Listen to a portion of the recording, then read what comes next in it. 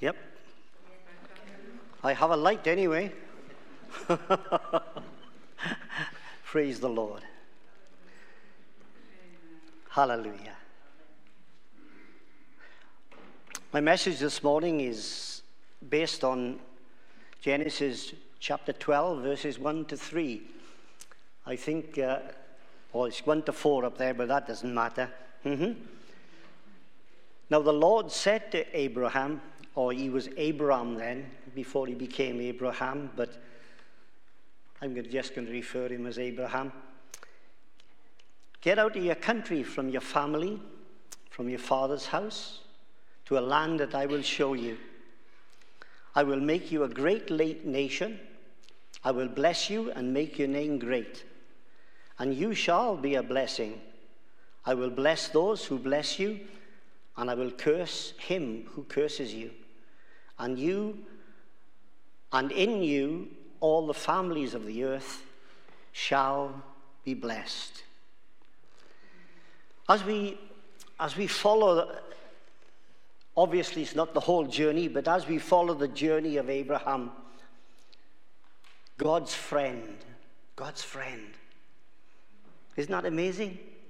God's friend, the one who spoke the world into being, says that Abraham is his friend. Oh, hallelujah. That just blesses me. It's vital to recognize that as we consider God's activity in the life of Abraham, that it was a relationship. It was a relationship, and it was built on faith. On faith. Now, what we Christians are good at is quoting Bible scriptures. And as soon as somebody says faith, the first scripture that comes to mind is that great faith chapter of Hebrews chapter 11. And we think, well, faith is the substance of things hoped for, and it's the evidence of things not seen. But we don't say, I hope it's going to happen.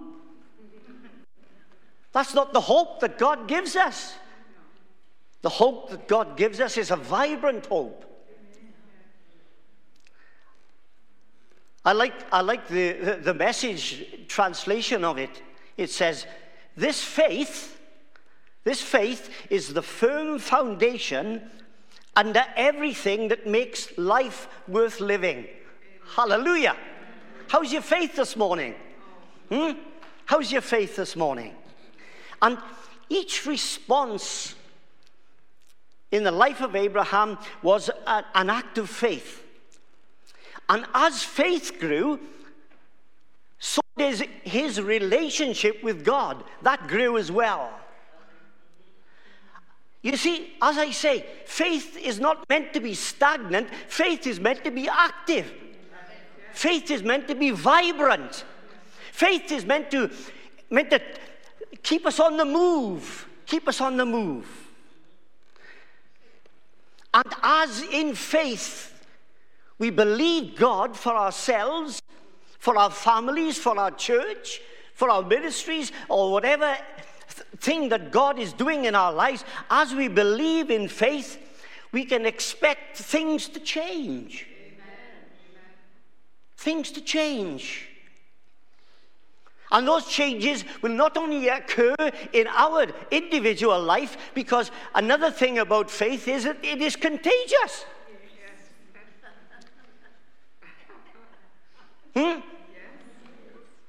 I'm glad there's a few amens, because that just blesses me. And the contagious faith that's within us will not only have an effect on our lives, but it'll have an effect on the life of the church, the life of our families. And as we look at the life of Abraham, it was a life that was constantly changing. Why? Because God was molding him. God was shaping him to be his friend. Not only was Abraham's relationship built on faith, But this is the main gist of my message this morning. But it was a relationship built on covenant. God's relationship with you and I is a covenant relationship. Hallelujah. You know, the advertising people, they have these one-liners, don't they? That kind of catches your attention and captures you. Like, I'm not advertising anybody now, but you know what I'm talking about. You see delivery vans going around and it says, "You shop, we drop." Oh, it's clever, isn't it? And you think, wow, that really captures you. Well, I want to tell you, if there's one word that describes your relationship with God and my relationship with God, is covenant. Is covenant. And I want us to look more closely at the covenant call upon God, upon Abraham's life.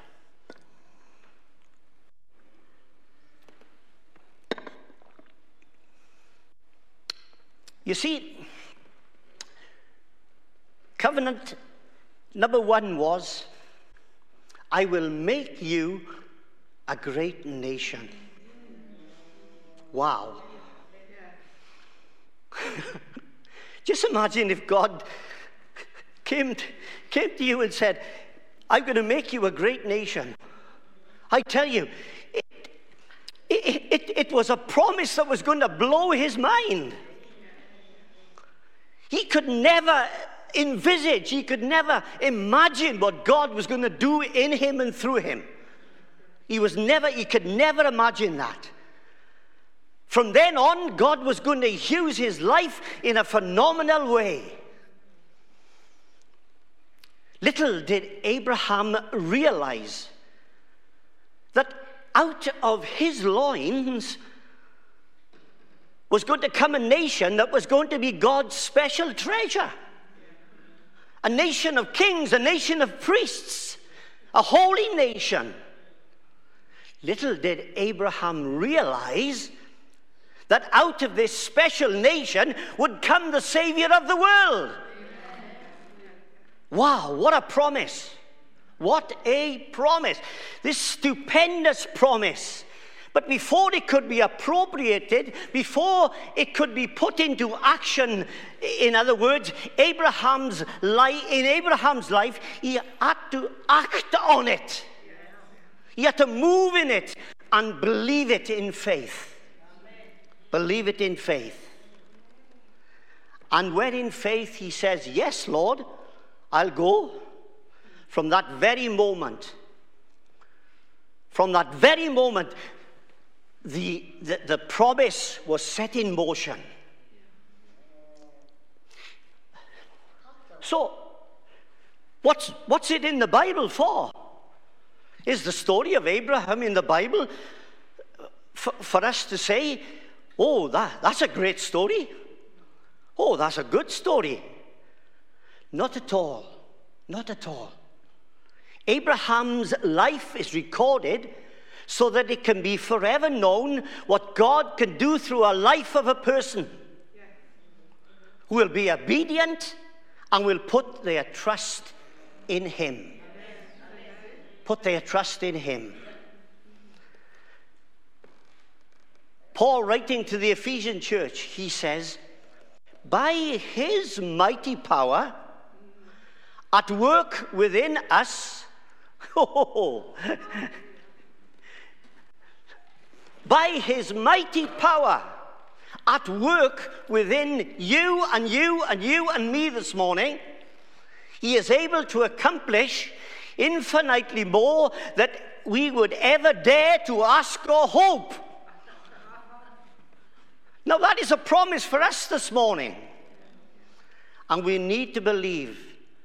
We need to believe that God is sovereign and that he is able to do anything in anybody. Amen. Do you believe that? Do you believe that? Now, I'm not saying that we should become some kind of loose cannon or maverick and make the pastor's life a misery. If God has got something in your heart and you believe it's a ministry from God, subject it to the pastor and the elders and to the church. Because the Bible's principle is that a ministry will make room for itself. Having said that, Abraham, what did he do? He just released his life unconditionally to God. Unconditionally. The Bible says he went out not knowing where he was going. Hallelujah. He trusted God, you see. Trusted God implicitly. We sit here this morning, brothers and sisters, redeemed, blessed, and loved because God has poured his grace into our lives. It's an unconditional love.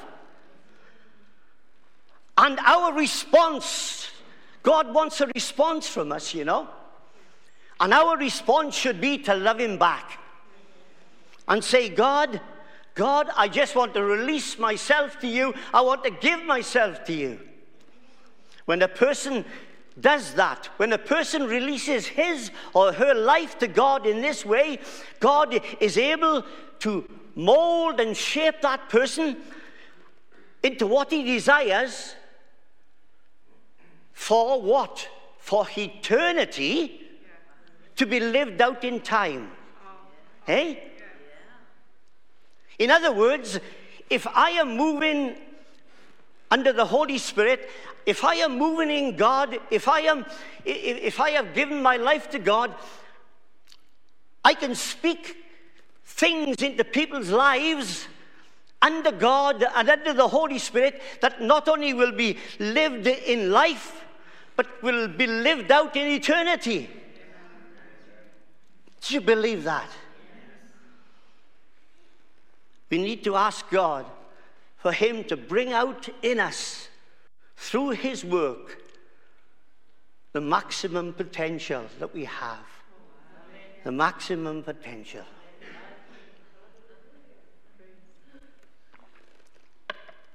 You see, it's God working in you. It's God working in you, giving you the desire to obey him and the power to do what pleases him. You see, nothing can thwart the purposes of God. Absolutely nothing. Abraham gave himself, his abilities and his ambitions to God, and what did God make him? God made him great. Woo! Do you believe God can make you great? Someone once said that good is the enemy of great.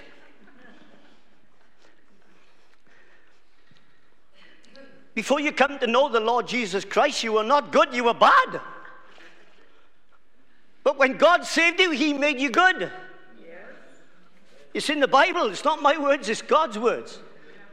But God doesn't want to stop there. He wants to make you great. Hallelujah. Huh? And that's not being boastful. It's not being boastful because that's what God wants for us. In order to touch a dying world. You see, when God makes us great, it's not in order to promote us, but it's in order to us to show that his greatness and his power and his power. Dare we ask God to do that in our lives? Dare we have faith to ask God for these things? But not for us, but for him, for his glory, and that his kingdom will be extended, that his name will be exalted. Listen to what Jesus said.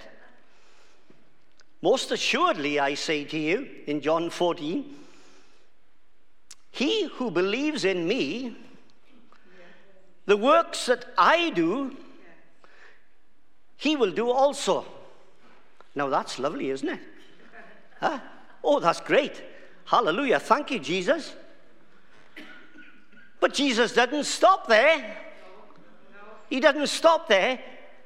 And greater works than these, hallelujah, and greater works than these will you do. Why? That the Father may be glorified in the Son. You see, when God is glorified and Jesus is exalted on earth, then souls are saved, bodies are healed, habits are broken, and people are made whole. Hallelujah. That's when God does. That's what God does, you know.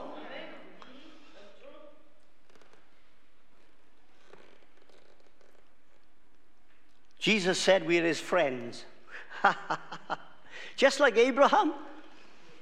You read it in Isaiah and different places in the Bible. Jesus said we're his friends. That just blesses me. I'm a friend of God. Wow. Wow. You know what it's all about? It's all about knowing who we are in God. Who you are in God this morning, who I am in God, is of an inestimable value. Inestimable. Will you just allow me to bring a little bit of my own life into this message this morning? You see, my childhood background is one of paternal violence.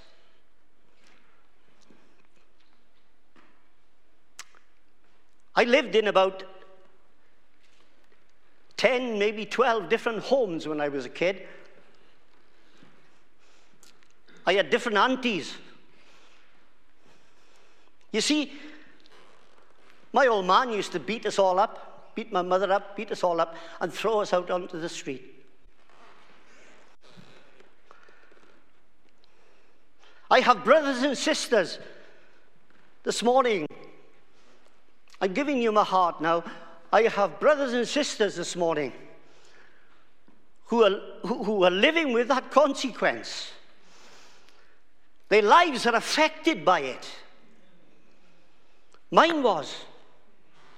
I was 15 years of age when my father died.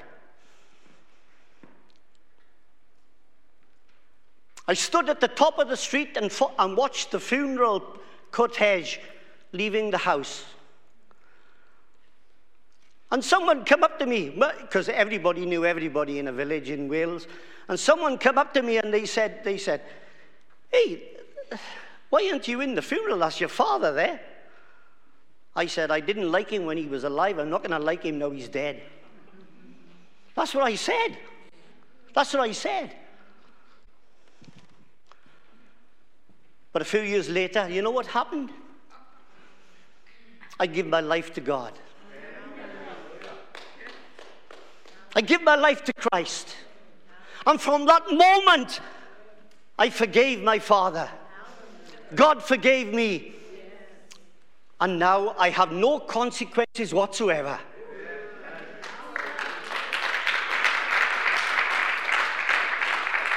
No emotional scars whatsoever.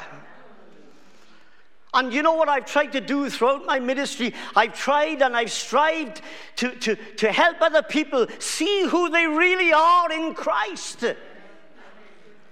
You've got to know that, who you really are in Christ. There are people, maybe in this congregation, but there are people sitting in churches all over the country today who look in the mirror and they don't like what they see. I'm not talking about zits or wrinkles. I'm talking about self-worth. You need to see yourself as a redeemed child of God this morning.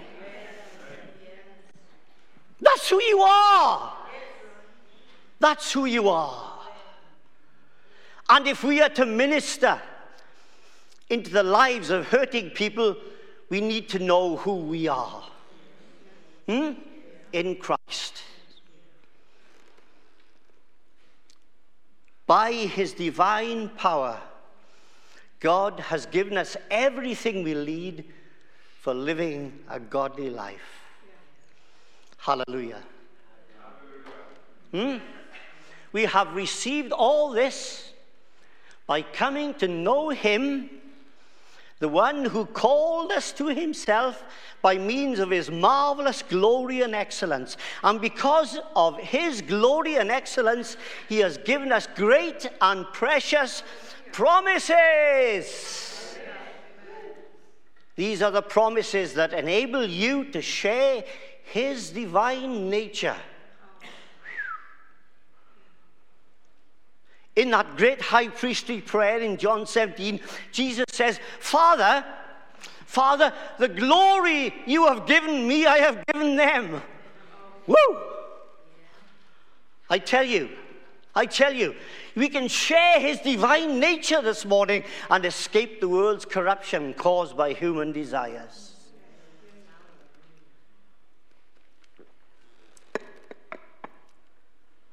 But just like God,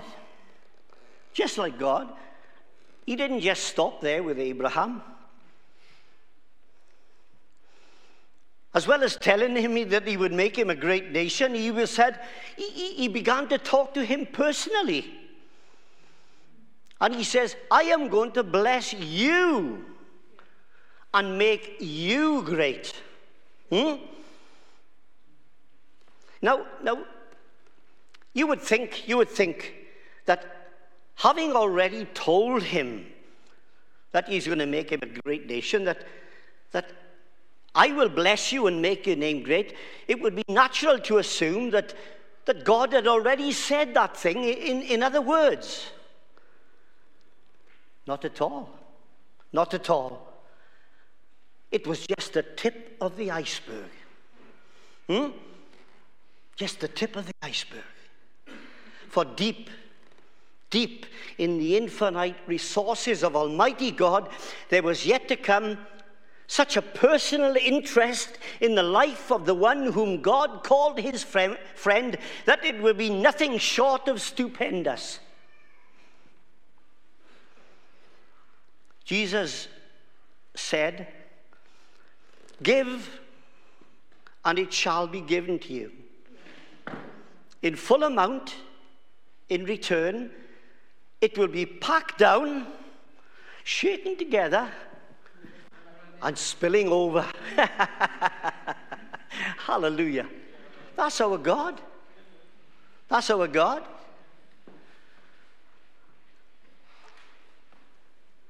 Almost 2 millennia before Jesus said that, the same principle was being applied in Abraham's life.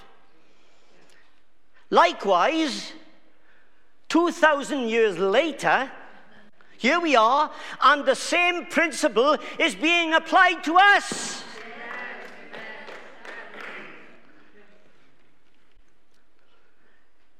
God is unchangeable. Now, if you bear with me a moment, I'd like us to look at this word bless. The word blessing comes from 2 Greek words. Eu, pronounced you, meaning good, and logos, meaning something said. It's where we get today's word eulogy. That's where the word eulogy comes from. So, when do we hear a eulogy?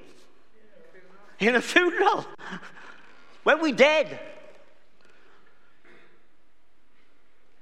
Humanly speaking, we give a eulogy of someone's life, which is usually after their demise. but divinely. But divinely. God speaks the eulogy, the blessing of God that makes us rich and adds no sorrow. The blessing of God. Divinely, God, who is the Word, the divine Logos, speaks commendation, immutable favor, and blessing into our lives, not when we're dead, but when we're living.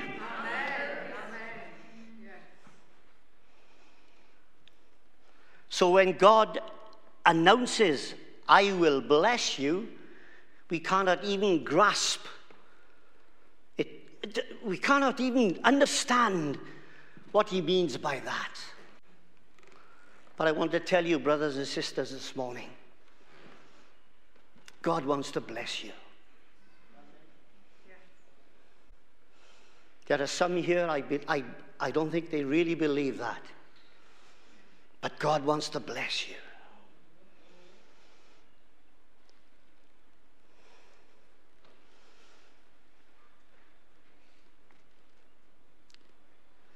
As part of his covenant to Abraham, God promises not just to have an involvement in his life, but God promises to pour himself into Abraham's life.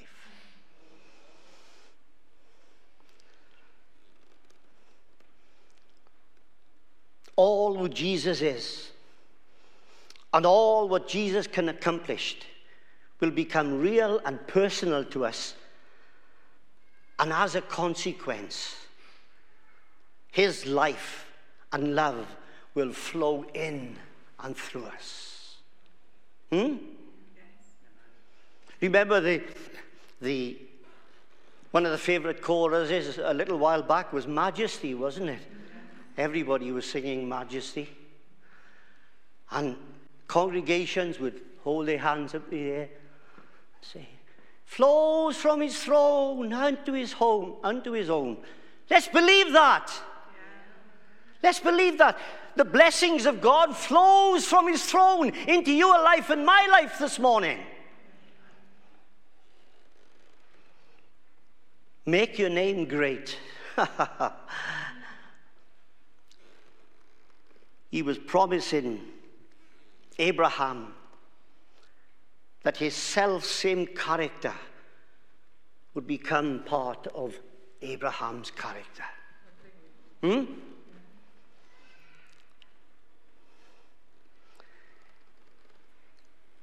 You see, Abraham and God, they were going to be so close. You read his story.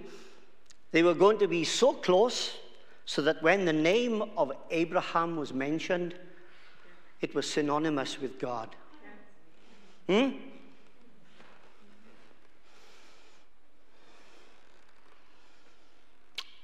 in essence, we see not so much how Abraham walked with God, but how God walked with Abraham. And as with God's servant of old, our calling in Christ is of the very highest.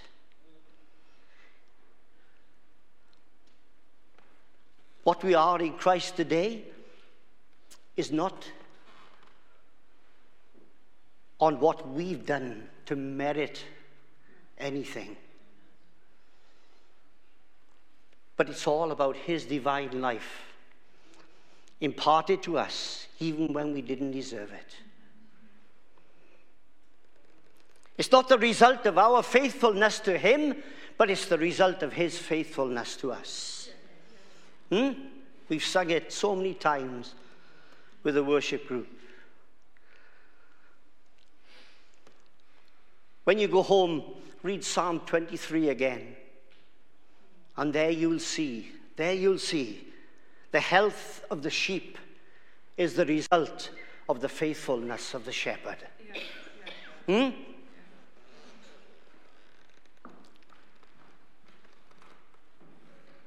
Let me just finish with that final verses of that passage in Hebrews chapter 6. Then Abraham waited patiently and he received what God had promised. When people take an oath, they call on someone greater than themselves to hold them to it. And without question, that oath is binding. God also bound himself with an oath, so that those who received the promise could be perfectly sure that he would never change his mind. So God has given us both his promise and his oath. These two things are unchangeable because it's impossible for God to lie. Therefore, we who have fled to him for refuge can take new courage, for we can hold on to his promise with confidence. This confidence is like a strong and trustworthy anchor for our souls. It leads us through the curtain of heaven into God's inner sanctuary. Jesus has already gone there for us and has become our eternal high priest in the line of Melchizedek. Hallelujah. Hallelujah.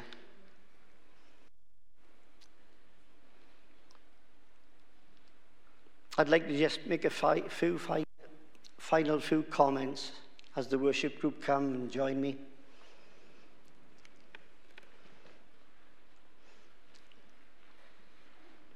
In 1792, the Baptist minister William Carey preached what is known as the Deathless Sermon. He based his ministry on Isaiah 54, and that speaks about God's future blessing for his people. He had just 2 points. Apparently, as he preached, such an anointing was on him that people were spellbound and listening to every word that fell from his mouth. And he had just 2 points. And they were these: expect great things from God. Attempt great things for God. Brothers and sisters, this morning, can we believe? Can we believe that God can make us great? Can we believe that God will use us in a greater capacity than what he's using us now? Can we believe that, as Reinhard Bonnke used to say, the word in our mouth is the same as the word in his mouth? Can we believe all that? Can we believe that God has deposited something of his greatness into these jars of clay?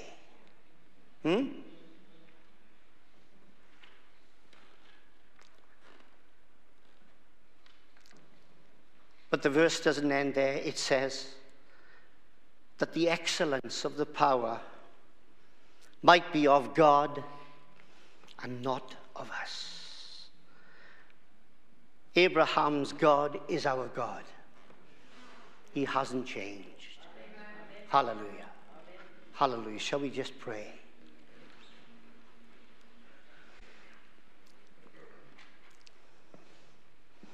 Father, will you just come by your Spirit now? There might be people here this morning who perhaps haven't accepted you as their Lord and Savior. Jesus, I just pray now that they will come to know you and to know the blessing and the love and the power of this God of Abraham in their lives.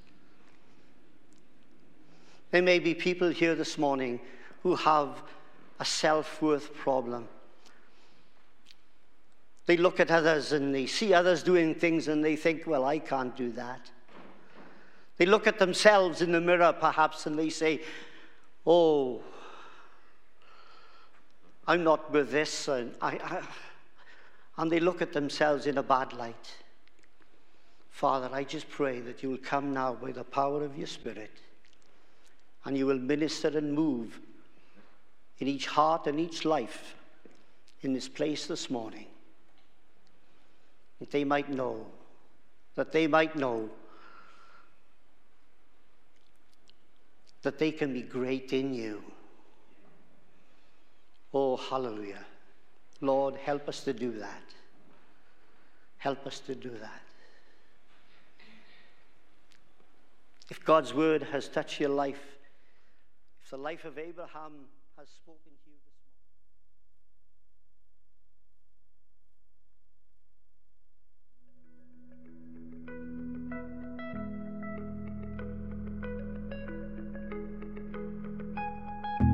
morning. In awe and wonder of the greatness of your love, I come to worship you, Lord, with all of my heart.